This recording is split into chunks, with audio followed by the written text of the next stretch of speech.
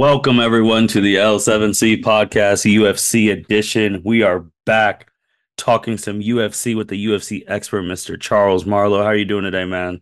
I'm doing fantastic. How are you doing today, Martin? I'm doing well. I'm doing well, man. It's again great to have you back. You came back last month in November, and you're already back again with a December episode. So when you came back in November, you had to catch people up on a lot of different stuff. You had to give your thoughts on Fury and Ngannou. You gave your thoughts from UFC 290 all the way up to 295, and then you gave your predictions for 295. Since then, 295 has happened. We got 96, 97, and we're heading into 2024. Yeah, we're heading to 2024. End of the year. We have the mega card coming up here. We're gonna highlight a little bit later on. And then you have next year. You have your next mission of setting out those different events. You got UFC 300 next year. Got a Hmm. lot of things on the horizon. You got a lot of promising stars, a lot of injured old vets. Um, People taking the reign, people just now stepping up. It's a lot moving in this in the UFC and fighting world, just in general. There's a lot going on. And it's been great for the sport. It's been great for everyone in combat sports. And I just love to see the direction it's trending as far as fighters getting paid. Um, and I just want to keep seeing it go that way. So, Chuck, I just want to ask you a question too, just going all the way back, like 295 results, things like that. Where would you rank Herrera now that he won that event in 2 rounds, knockout TKO? Like, where do you rank him among like the best fighters in the world right now? Amongst the best fighters in the world. Hmm. See, this is where it gets weird because Alex isn't necessarily a rookie Hmm. when it comes to fighting because he has a plethora of like Muay Thai and kickboxing and like fighting background history just all the way pushed back. So he's been in this game for a while and he's been dominant in that aspect. But moving over into MMA, moving over into UFC, he's still new, he's still raw. He has one loss, and that was that Israel Adesanya, who's arguably one of the best, but he's also Hmm. beat Izzy multiple occasions outside of MMA and then also in MMA. So I think it puts him up there, but I don't think I need to see title defenses. That's when it's going to start really mattering for him and him rising in the UFC history books. I need to see title defenses because he got to the title fast and he did his job. He got to where he needed to get to. But the thing is, I need to see him have the belt, hold the belt, and make a dominant showcase of like, hey, I beat these fighters like twice. I beat this person twice. I need to see dominant performances and a dominant just title reign. So that's going to put him up there if we see that happen. Gotcha. Currently, UFC for pound male fighters, they have him at number five. Yeah, UFC. So I think if you're thinking about like just overall like fighters, like if you're thinking about like everyone who's fighting currently at this moment and who's good, he's up there, but I don't think that like all time, if we're talking all time goated list, Hmm. he's not even in the top 10, maybe top Right. 15. But if we're talking about currently, I don't think I have him at number five, but I have him definitely top 15 Okay. Okay. because you have people below him like Charles Oliveira, Israel Adesanya. And when I say this, yes, I know he's beaten Israel Adesanya, but I think that overall UFC aspect, pound for pound rank, that's when I start tying in. I'm tying in just UFC when I go to the pound for pound rankings. Hmm. And now, if we're talking all time fighting career, now you're going to put him definitely above those people. But that's when you start getting into those tricky narratives of history, past, and reputation. Gotcha. Gotcha. So this 295 card too, just going down here with just seeing the women straight like Jessica Andrade. I know I ask every time, but for the more casual fan, like having that next big woman star step up, I think is really the next step for UFC, like for the casual fan. Oh, definitely. because you had your Ronda Rousey's, your Holly Holmes, your Amanda Nunes. You had your household names Hmm. where Misha Tate. Yeah. You had plenty of fighters that people kind of like. They were like, "Oh, okay, I know who she is." Like, yes, she's Hmm. good, she's good. But now you get into it, and there's people like, "Who's this? Like, who is she?" Like, so it's not a platform that's really elevated. I think as much as the male fighters are, and I don't think that people pay as much attention to the female fighters as they do the male fighters. And that's just my personal take. I love watching these female fighters. I feel like they hold a little bit more hate in their heart when they're going out there fighting and they get hit. They take it a little bit personal and they put a little bit more anger in their punches. But for me, I think that next fighter, like I think I said this last podcast, I think Zhang Weili will be that next fighter where Hmm. you see people are like, oh my gosh, she's dominant. Because, I mean, she is a freak of nature. The only other person who I think has the next level of strength close to hers, and I say it's close because it's not anywhere near her level still, and that's Jessica Andrade. But she's beaten Jessica Andrade before to hold the belt. So I think that the run we see out of Zhang will definitely put her in that, maybe potentially put her in the pound for pound. I think that she can do it. I think that she'll be that woman's fighter that will take over for the next level. Plus, having that following and that backing from Asia just in general should help lift her up in her fan base. How dangerous is this Benoit St. Denis, who won in a minute 31, beating Matt Favola? Like, how dangerous is this guy? He's pretty dangerous. I just I want to see more, Okay. because I forget who it was they just signed in the UFC. It was a Paris fighter. I think it was a fighter from Paris. I think he has like what 19 seconds combined in his Hmm. last 3 or 6 fights or something like that. And it's like, okay, yeah, that's good, but let's put him up against UFC fighters who are just not going to let him do that for the first few seconds of the fight. They're going to like actually make him like, I don't know. I just think that I want to see how people shape out in the UFC because you got to think the UFC is where the best fighters in the world go to. Yes, I know there's other markets, there's the PFL, there's Bellator, well, all the mergers and things that happen now. But still, you have Pride, you have Floor, you have all these different mixed martial arts, combat sports federations and stuff that you pull into one. But you have to think about who's just really like the best. Like the UFC is where people are going to go because they're like, this is a household name. This is the powerhouse. It's like your It's their WWE. yeah, it's their WWE. It's the SEC Hmm. of combat sports, if you were so to say. Chuck, anything else from that 295 card that happened last month where you're just like, oh, we need to be on the lookout for this person in 2024? I'd say probably Tom Aspinall and Sergey Pavlovich. Tom Aspinall wants to come for the older veterans, and he's calling for John Jones to vacate his heavyweight belt. He wants him to drop the belt. And I can understand because I think when UFC fighters get injured and they just hold the belt, it holds up the division. Yeah, fighting for an interim belt's fun and all. It's the placeholder. Ooh, I got a championship. But it's kind of like one of those ones you put in quotations. I have a belt. Like it holds some weight, but it doesn't hold enough weight to have the credibility of I'm the pound, like I have the belt. I'm the heavyweight champion. No interim about it. I am the champion. So I want to see where that goes. If John Jones goes, maybe because I think Stipe's thinking about maybe even retiring. Be like, you know what, John's injured, he's hurt. I don't think this is going to be something that shapes out. Um, so I want to see where that goes and how that shakes things up in the heavyweight division with all the different turmoil and Hmm. things that are thrown up in the air. And then Jessica Andrade versus Mackenzie Dern. Andrade showcased very well. I want to see what she does next. I think she put on a great performance against Mackenzie Dern. Mackenzie Dern is on a downslope now too, after losing back to back, or well, losing the last 2 out of 3 at least. So I want to see what happens for her. But I think Andrade moves up heavily, and I think this helps her case for potentially going for a belt again sometime soon, maybe fighting another top 3 contender will help her out there. So at the time of our recording, UFC 296 is going to happen. In main event, it's going to be Leon Edwards versus Kobe Covington. Chuck, for a casual person, Covington's names come up quite a bit these past couple years. I just want to know more casual people too. Like, how did he just get a title shot? I feel like he's been out of the title picture for a minute.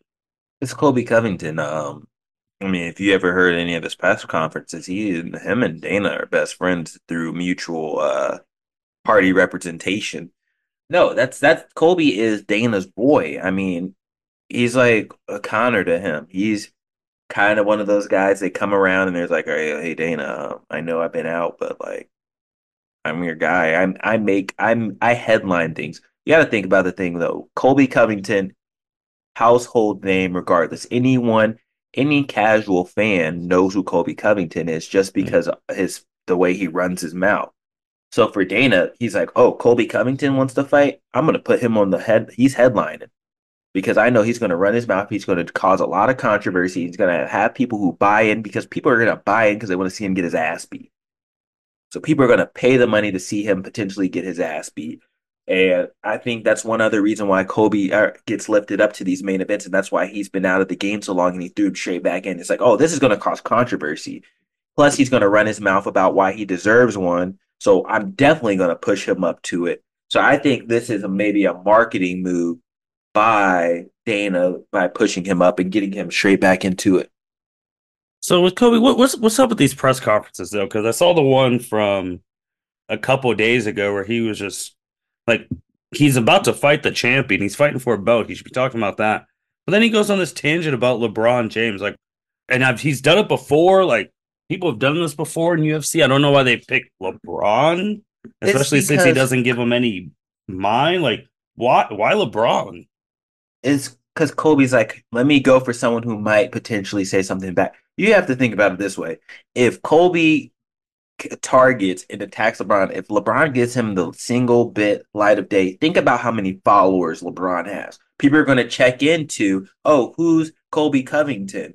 Okay, maybe he gets potentially more fans. He gets more people viewing it. He gets more people buying into the fight. That promotes, sells more tickets. That sells more fight cards. That gets more money in his pocket and Dana's pocket. It keeps him up there at that level.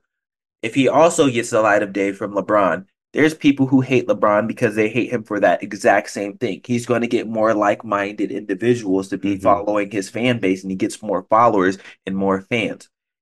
Kobe Covington, before all of this stuff that he does now with being super Trumpy, MAGA, all this and that, he was just a normal Floridian down in the Miami, herpes, all surrounded by Latino women everywhere, all day, every day. So I don't want to hear this fake news. Kobe is not, he's just putting on this image because he knows it sells and it aggravates people and it helps lift him up even more. He may also be patriotic and he may really actually support Trump, but I think a big part of this is in his marketing and how he sells himself. And it's working. Okay, okay. It's so weird just seeing him get up there, but we'll come back to that when we give our predictions. But I do also want to highlight that there is an Ohio man on this card, Cody Garbrandt. Like I felt like Chuck before COVID, he was really picking up steam. Like I feel like the whole state was really the wrestling expert Jacob would love the guy like right Oh, yeah. before COVID because he's an Ohio guy, and I don't know how many Ohio UFC fighters. He's the most well. He's the only Ohio UFC fighter I know. But you're the expert. You could tell me if there's other people from Ohio in Um, UFC who are on the main cards. Two fighters I want to shout out. They've been in the UFC for a long time running. Hmm. One of them follows me. Their gym follows me too. Shout out to Matt Brown, the Okay, Immortal, Matt the Immortal Brown, and then also shout out to Jim Miller. Both of those are Ohio fighters. great. That's good to Matt hear. Brown's gym is in, I think I want to say Chillicothe or Hmm. not Chillicothe, somewhere up north, Tascala, somewhere northeast Ohio. I can't remember off the top of my head. But anyway, yeah, longtime UFC goats. Those two are like UFC Hall of Famer potential from Ohio. But Gotcha. Cody, yes, Cody had that whole TJ Dillashaw feud, and Hmm. they were going at it. They were going back and forth between the belt, the trash talk, the showboating. I love Cody so much because the showboating and the shit talking, he backed it up by whooping people's ass. And Hmm. then, you know, I So you saw TJ Dillashaw got suspended for the 2 years. And during that time that he got suspended was because the drug test between him popping positive for using PEDs. And it's when he kept beating Cody Garbrandt. And after losing to him, like I said, fighters lose that psyche. Once you get to that top moment and you start losing like that, and if you lose at the level that Cody was losing to TJ Dillashaw, that was a feud that was elevated almost much as John Jones and DC because those two hated each other. Hmm. And I think that really had to affect his psyche at the time, but he's never bounced back from that. Even after the PED situation, I feel like he's had some wins and some crazy knockout highlights, but he hasn't been the same with the way he's been winning, losing. He hasn't been able to be a consistent winner and get back up to that level. He's not even ranked. He's Which in is the crazy. prelims. If you were talking about this a long time ago, with Cody Garbrandt being in the freaking prelims, it makes no sense. But I hope he can bounce back against Brian. It's close. If you look at it, it's like minus 192 to plus 160 odds. But that's because like Cody just I think after getting knocked out so much by like TJ, that chin hasn't been the same and he's just been your chin gets weakened sometimes if you don't take enough time off. So hopefully taking the time off, working on his head movement and being more patient because he fought with a lot of emotion. He's an emotional fighter and he has to keep his emotions in check because he takes too much risk sometimes. I want to see him be patient, calm, collected. That's one thing about fighting that people don't understand. If you fight with your emotion, because most people, if you get punched in the face, you're going to get pissed off and you're going to want to go attack that person. But if you go and get pissed off and you're attacking blindly, these are highly trained professional fighters who will knock you out with the simplest and smallest of mistake. We've seen it Hmm. time after time. The smallest mistake will get your ass laid the fuck out. And damn it, Cody's been making a lot of mistakes lately, and I hope to God he bounces back. He's still young, so I hope he bounces back. What was the highest he was ever ranked? I mean, he was champion. He was number one. That's so, yeah. He was the top dog. He was the one that everyone was gunning for. He's been number one. He's been champion. And it's just crazy to see the slope that he's fell off. And I just would love to see him come back to just have that reign that he had before. And then this matchup, he is going, he's the favorite against Brian Kelleher. How do you see this going? Right now, UFC site has Cody minus 192, Brian plus 160. I think this is maybe a tune-up fight. I think they tried to give him someone who potentially he can beat. Because look at his record. He's 13-5. Hmm. He doesn't have many fights compared to most fighters. Like Brian he's 24-14. So I think that this is one of those fights where he can kind of tune up. He needs to be patient, work his game. This is a fighter where if you're prime Cody, you cakewalk him, no problem. Be patient, be reserved, get your speed back, get like everything back in order, and just kind of take your time just working in this fight.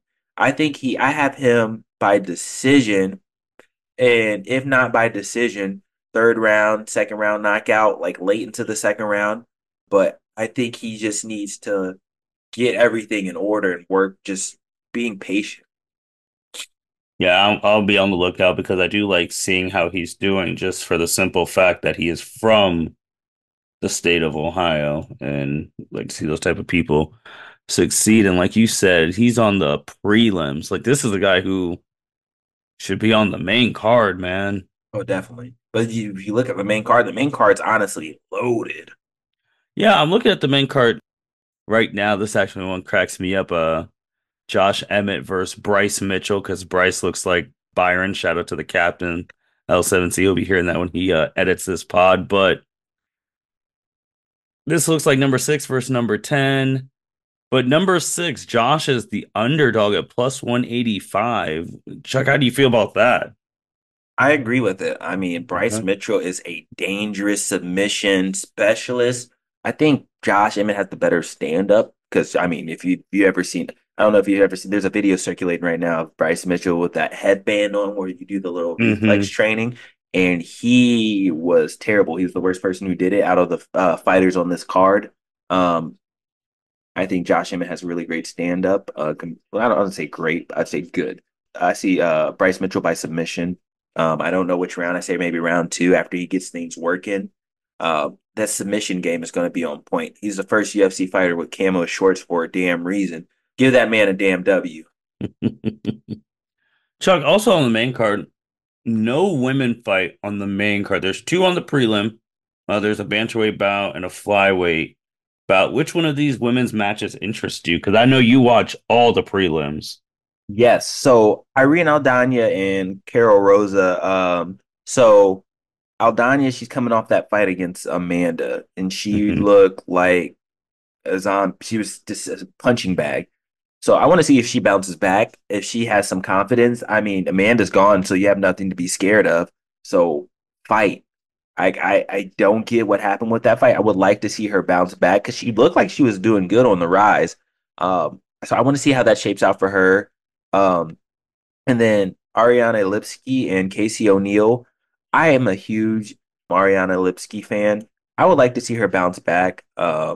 She's just had one of those careers kind of where she's just back and forth, but they're putting up her up against one of the youngsters in Casey O'Neill. So I think that one's going to be really interesting, actually, how it shapes out because it's going to be really, really close fight.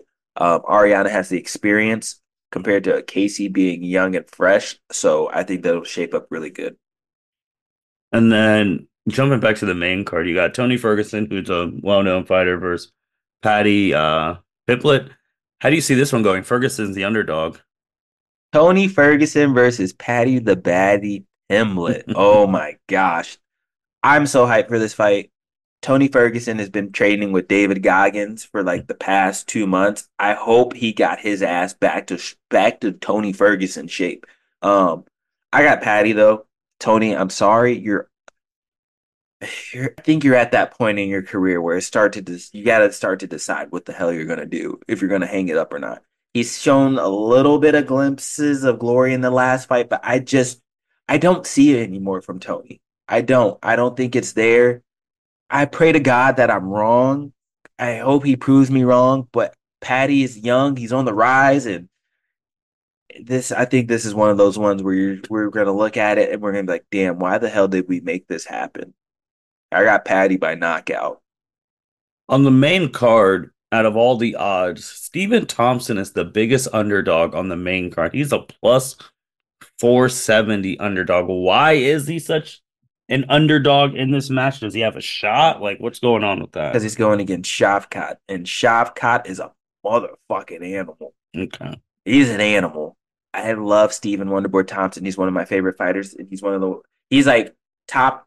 He's top 10 for me of the fighters. I say top five actually for me and the fighters who got me into the UFC. I Hmm. love his karate style and just the way the rhythm and the flow. And the battles between him and Tyron Woodley were legendary. Except for the one fight that was absolutely terrible. I'm not going to get into that. Um, but Shavkat, look at the record, 17-0. This man is an animal from Uzbekistan. Um, I really think that he walks him, no problem. I mean, if you've seen any of Shavkat's fights lately, the dude is an animal, and the way that he just runs through opponents is just crazy. He ran through Neil Magny like it was nothing. Uh, I think this is going to be Shavkat by submission, Okay. first round probably. Unfortunately. Then you had the flyweight title belt. You got Brandon, who is the underdog, plus 160. This is a closer match versus Alexandre. How do you say his name? Alejandro Pantoja. Alejandre. Alejandre Batora, the champ. How do you see this one? This is the match before the main event. Pantoja, the newly reigning champion for the sorry, I think I messed up. Yeah, so Pantoja, the newly reigning champion after taking it from Moreno. I don't know. So I see that Pantoja is heavily favored. I kind of like Brandon Royval in this situation. Um, I'm surprised that Moreno didn't try and come back for his belt because you've seen it before with fighters lose a fight and they come back Hmm. immediately for their belt and get a title shot. Moreno's taking time to just really rework on his game after that because that was a fight where people were like, "How the hell did he lose?" Like no one expected Pantoja to win. Uh, the underdogness, I think the underdog like odds were pretty like crazy. But I don't really see it where Pantoja is going to win it. He's an older fighter. Um, Royval is younger. He has a lot more speed. I think the speed is going to play a big factor into it. I got Royval potentially fourth round knockout, I think. If not, goes to decision. Royval, man, he just dominates pretty much. I think the speed and the striking will be better. If Pantoja can wrestle with him and keep him down, I think that's where it starts getting kind of eh. Then you got the main event, like we talked about, Edwards Covington. Covington is the underdog in this one. Main event. How are you seeing this one go?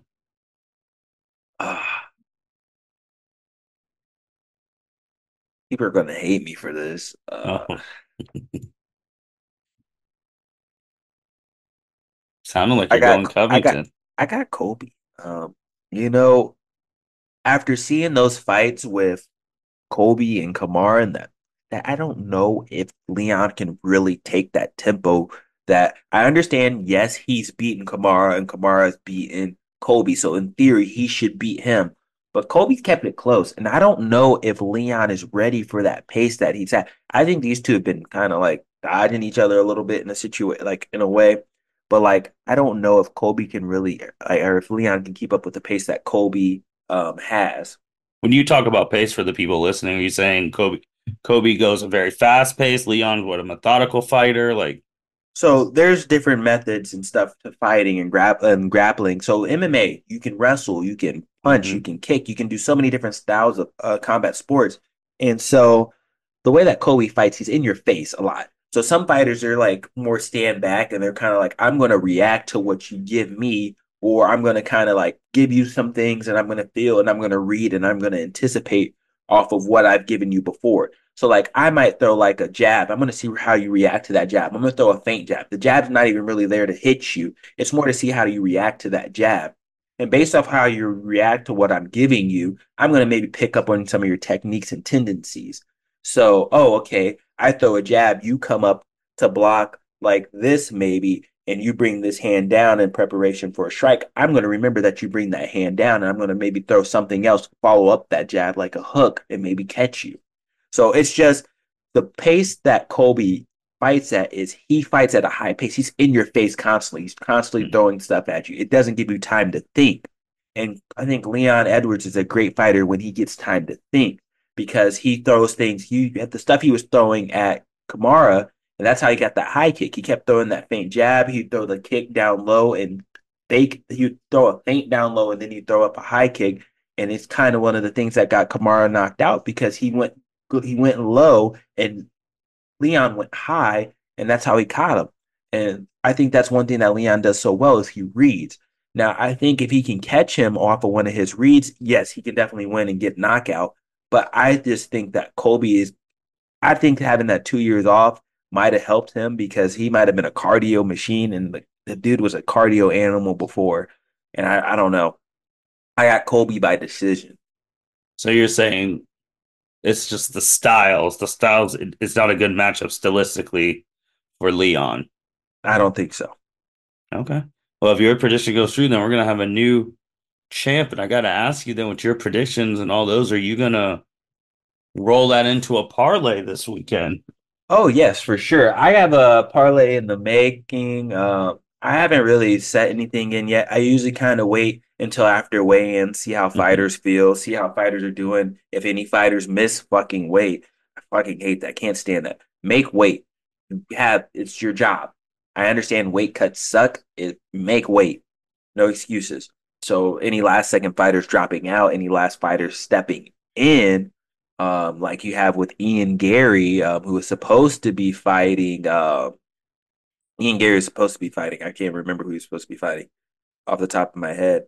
But yeah, he had pneumonia. His child got sick. And they're all in the hospital. So people who are giving him shit for that, like who's he's in the hospital with his child, unnecessary, crazy. Stop.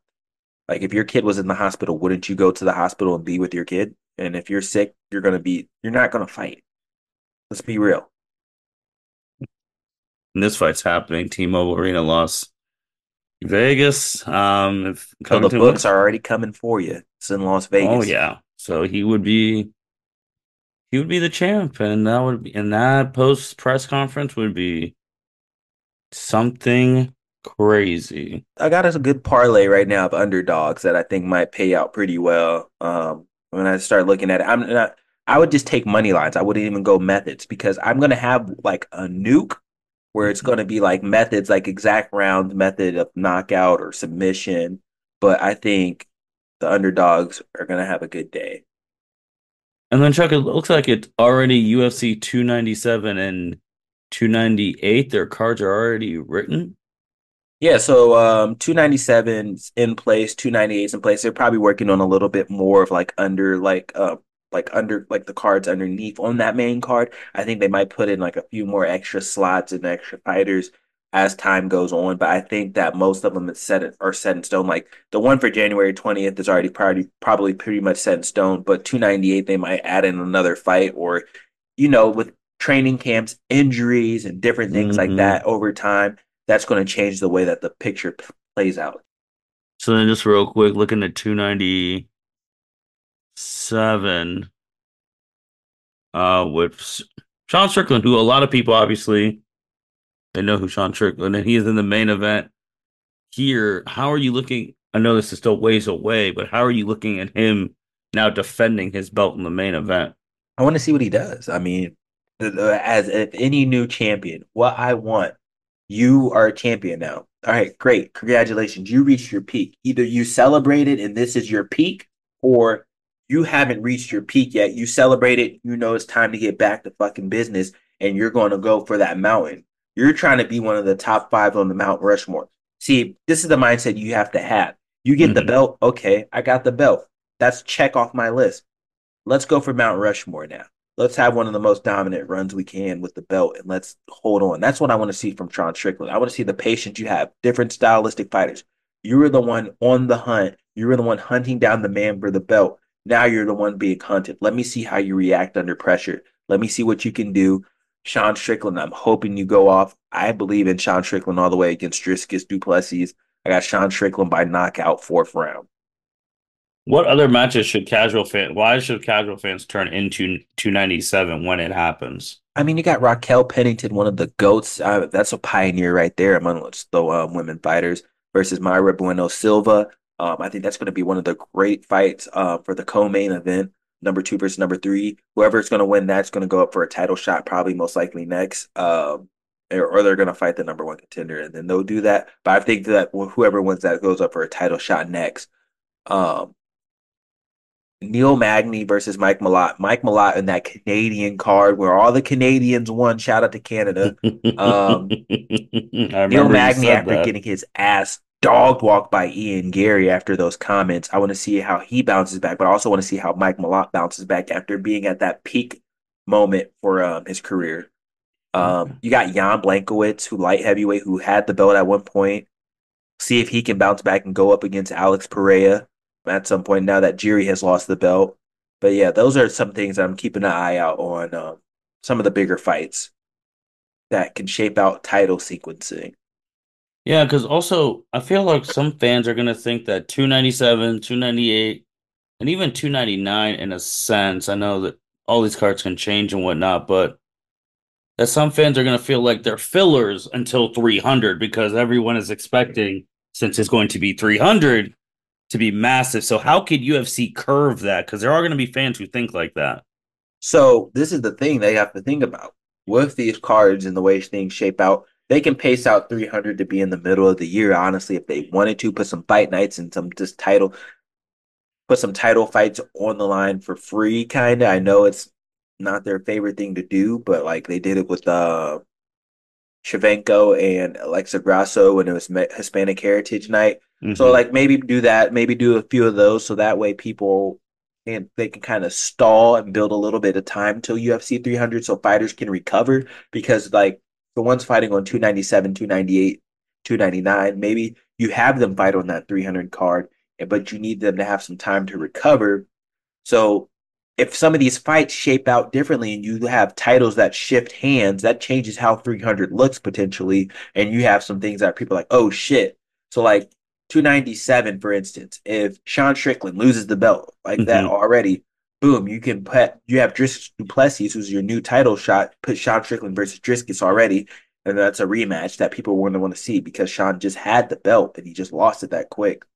And then for like 296, you have Alex Pereira who just got the belt. So like you want to see who he potentially fights next if he can go on a dominant run.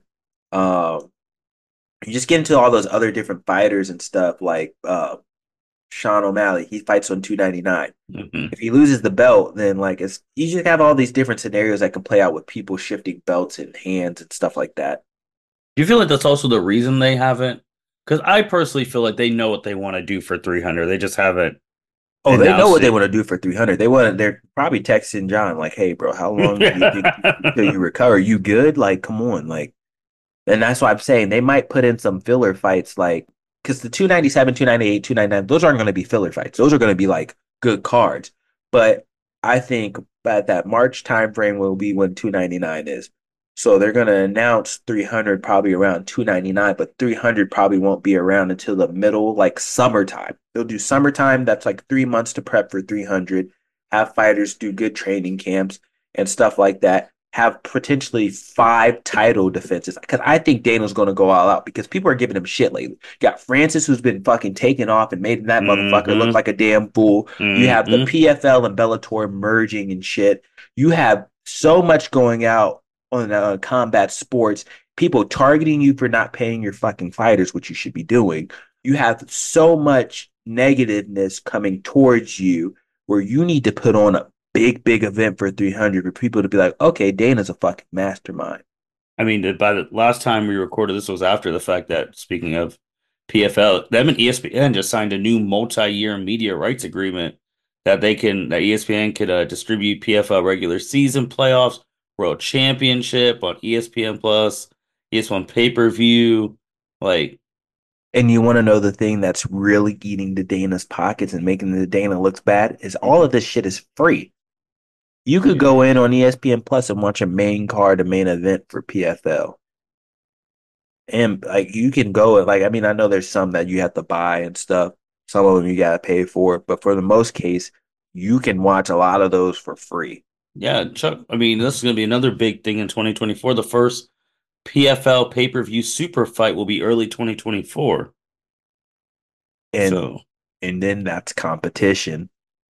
You know, that's when you look for your next big program to take over. And I mean, from news and stuff that I've heard before from people who actually work at ESPN, it's not like ESPN likes the UFC. It's not like ESPN likes Dana White. I think they like the UFC, but I don't think they like Dana White.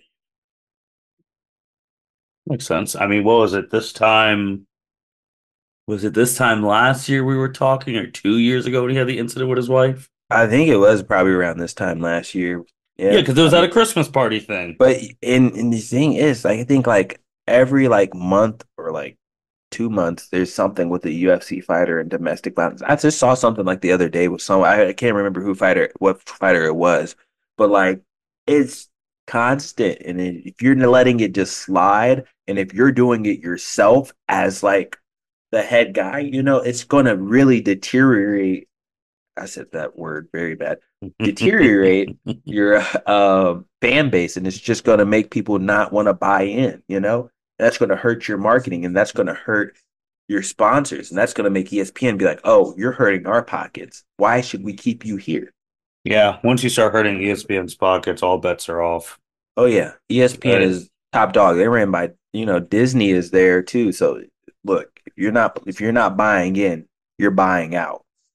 that's what I was thinking too. Like Dana's about money, all that stuff. I feel like UFC 300. I mean, him and PFL slash Ngannou work a deal, get him on that card. I mean, You know, Ngannou is hot right now, man. he is, and he is everywhere. And that's the thing that you sent me the video with him in the club chase.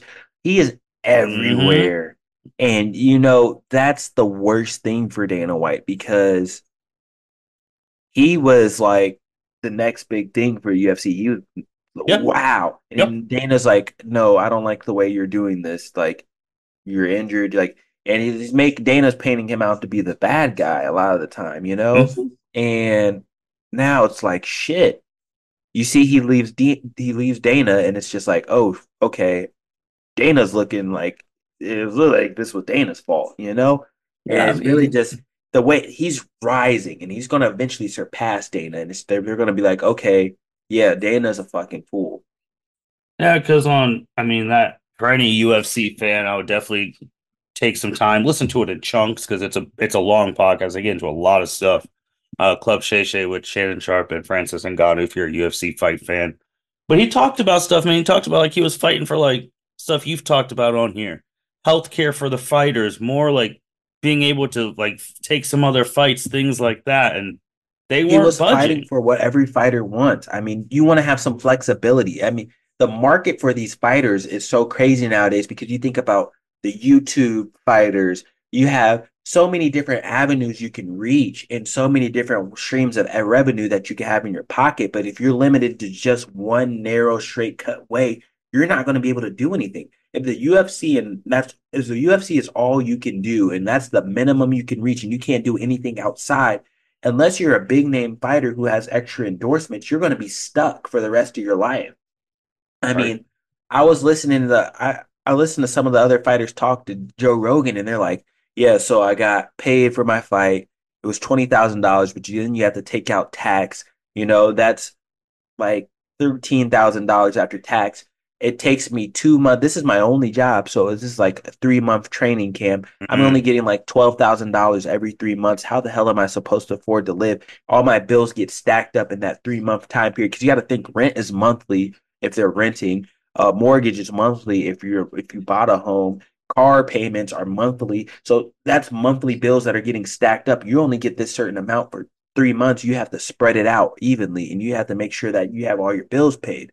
And if you're only making 12,000 a fight and you can only fight every 3 months because you got to think about the toll that it takes on your body, then you're not making much. I That's mean, a good point, that's why Chuck, there's a lot of especially people who for work like extra the jobs. for those normal fighters. Like I think what we get accustomed to is we're thinking about like the John Jones or the Cormiers, like the top of the top. But a lot of these mid card, prelim, free, the fights we get to see free before the main card starts on ESPN. They're not making all that too much. And when you break it down, like this is my only job, and like I only get paid maybe three times a year. And if I'm only getting paid 12K three times a year, I mean that's not That's enough. nothing. Like Kamaru Usman talked about it when he originally like signed up and he wasn't making that much. I guess for some fighters that's gonna do is elevate you and make you have that desire to make more. But then also for some people, it's going to discourage you. It's going to be like, man, I can't survive for like, so for someone like me who actually wants to get into the UFC, for someone who actually wants to fight, it's discouraging because like I need to work a full-time job to make sure I can afford to feed my family. I Mhm. can't train 24/7 like you want to. Because like I said, these fighters are insane. I mean, the level, I don't think people understand the level that it goes through. Like these people, like when they're at work, like if they're working a full-time job and they're training to try to get into the UFC, I Mhm. know people who were trying to get in and like they work at a warehouse with making like washers and dryers. They're conditioning their shins and their like forearms. They're constantly hitting their shins on the Mhm. metal and they're like conditioning their skin to where they won't get fractures in their skin at work.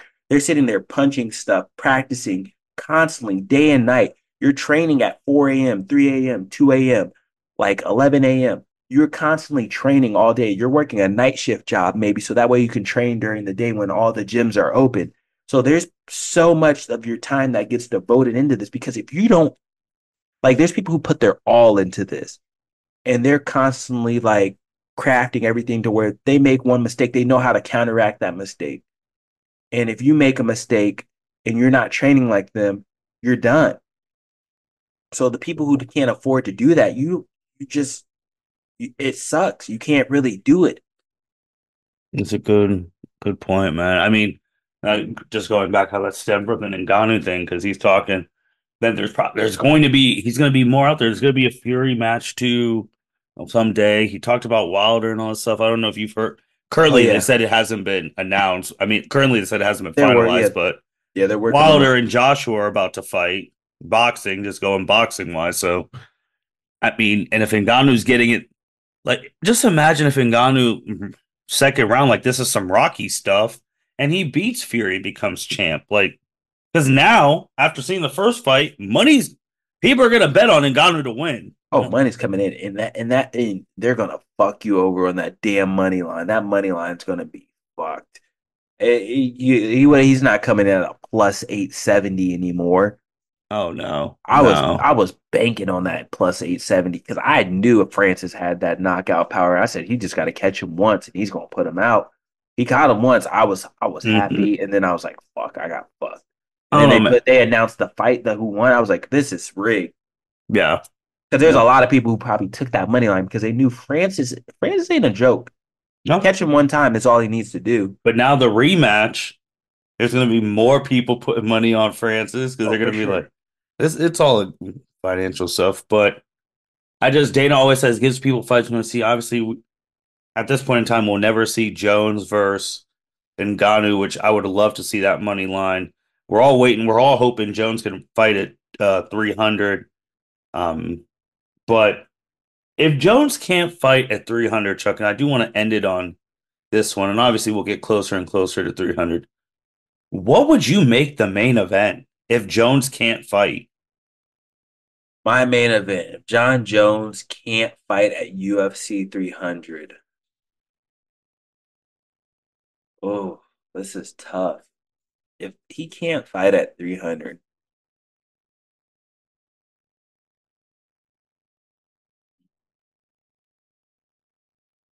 you really like that. That's honestly probably his biggest selling point. Hmm. I don't think you can get Connor back in time, but because if he headlined Connor at UFC 300, people are gonna really, really, really, really, really give him shit for the amount of time that Connor's been off, and he just jumps right into the front of the line. Do you believe the rumors of trying to get Rousey at 300?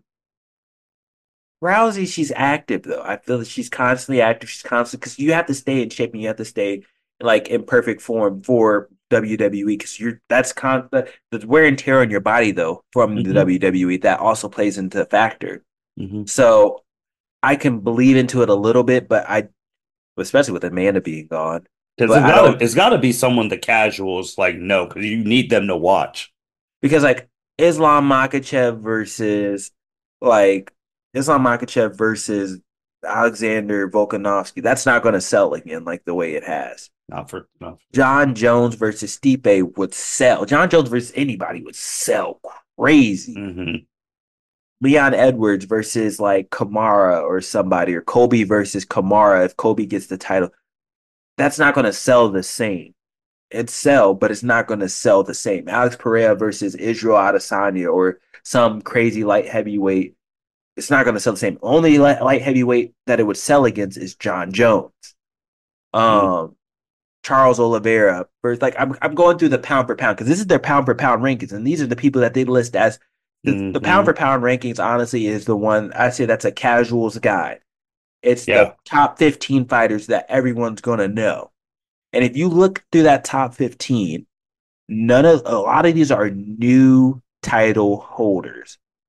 And one thing I could see him selling, because when I look at this list, you have number 13 versus number 3, Alexander Volkanovski versus Max Holloway. But I Okay. guarantee that's not going to sell the same because that's going to be like the fourth time they fight. And Max Holloway has lost 3 of those damn times. So no one's really going to buy into it as much. There's nothing that's really going to sell as much as Jones versus anybody as a headline for UFC 300. Because UFC 300, you got to think about it. It's 300. That's their Yeah. 300th event. That it has to be great. If not, people are going to be like, this is mediocre. The only thing that would make it great is if he puts 4 or 5 title defenses. So every fight on the main card is for a belt. And that's something I could potentially see him doing just to sell it. Because I don't know if he played UFC 5. UFC 5 out now. I just got it. Like I played the like my 10-hour free trial with EA. You can create your own like event now. Like you can create your own event. Oh, that's cool. And what I did was I did one with 5 title fights, and you know what? 5 title fights would fucking sell. have the prelims be loaded with like ranked fighters. You have to make it to where people are like 2 versus 3, 5 versus 7. Like you need it to be the top 10 fighters in every weight division fighting at least on that card for it to really be something that people want to buy into. That's cool. I mean, we're gonna have to figure it out, man, while we're on this pod, especially it's probably gonna be your biggest pod covering that one may have to be a live stream. Oh, for sure. That Um, we're going crazy for 300. but I mean, you're a UFC expert, man. You watch it more than anyone I know, and that's like if I and you can't predict the main event because we don't know if John Jones is hurt, we don't know what they're gonna do.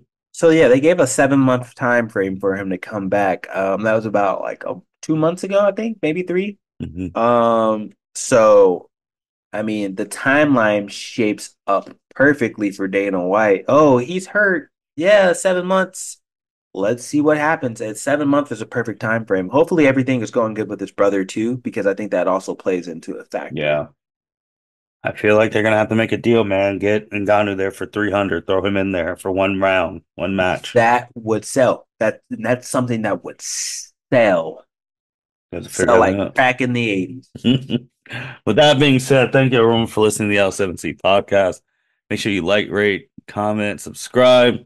Chuck's gonna be back. He'll be back on the end of year pod. He'll be back for 2024. And you know this is the lead up to 300. This is gonna be the first time we're gonna have such a big pay-per-view that we'll be able to talk about on this podcast. So we're gonna be building up towards that as well. So be on the lookout for us in 2024. With that being said, L7C podcast signing out. Thank you for listening to this episode of the L7C podcast. Be sure to like, rate, review, and subscribe to the channel.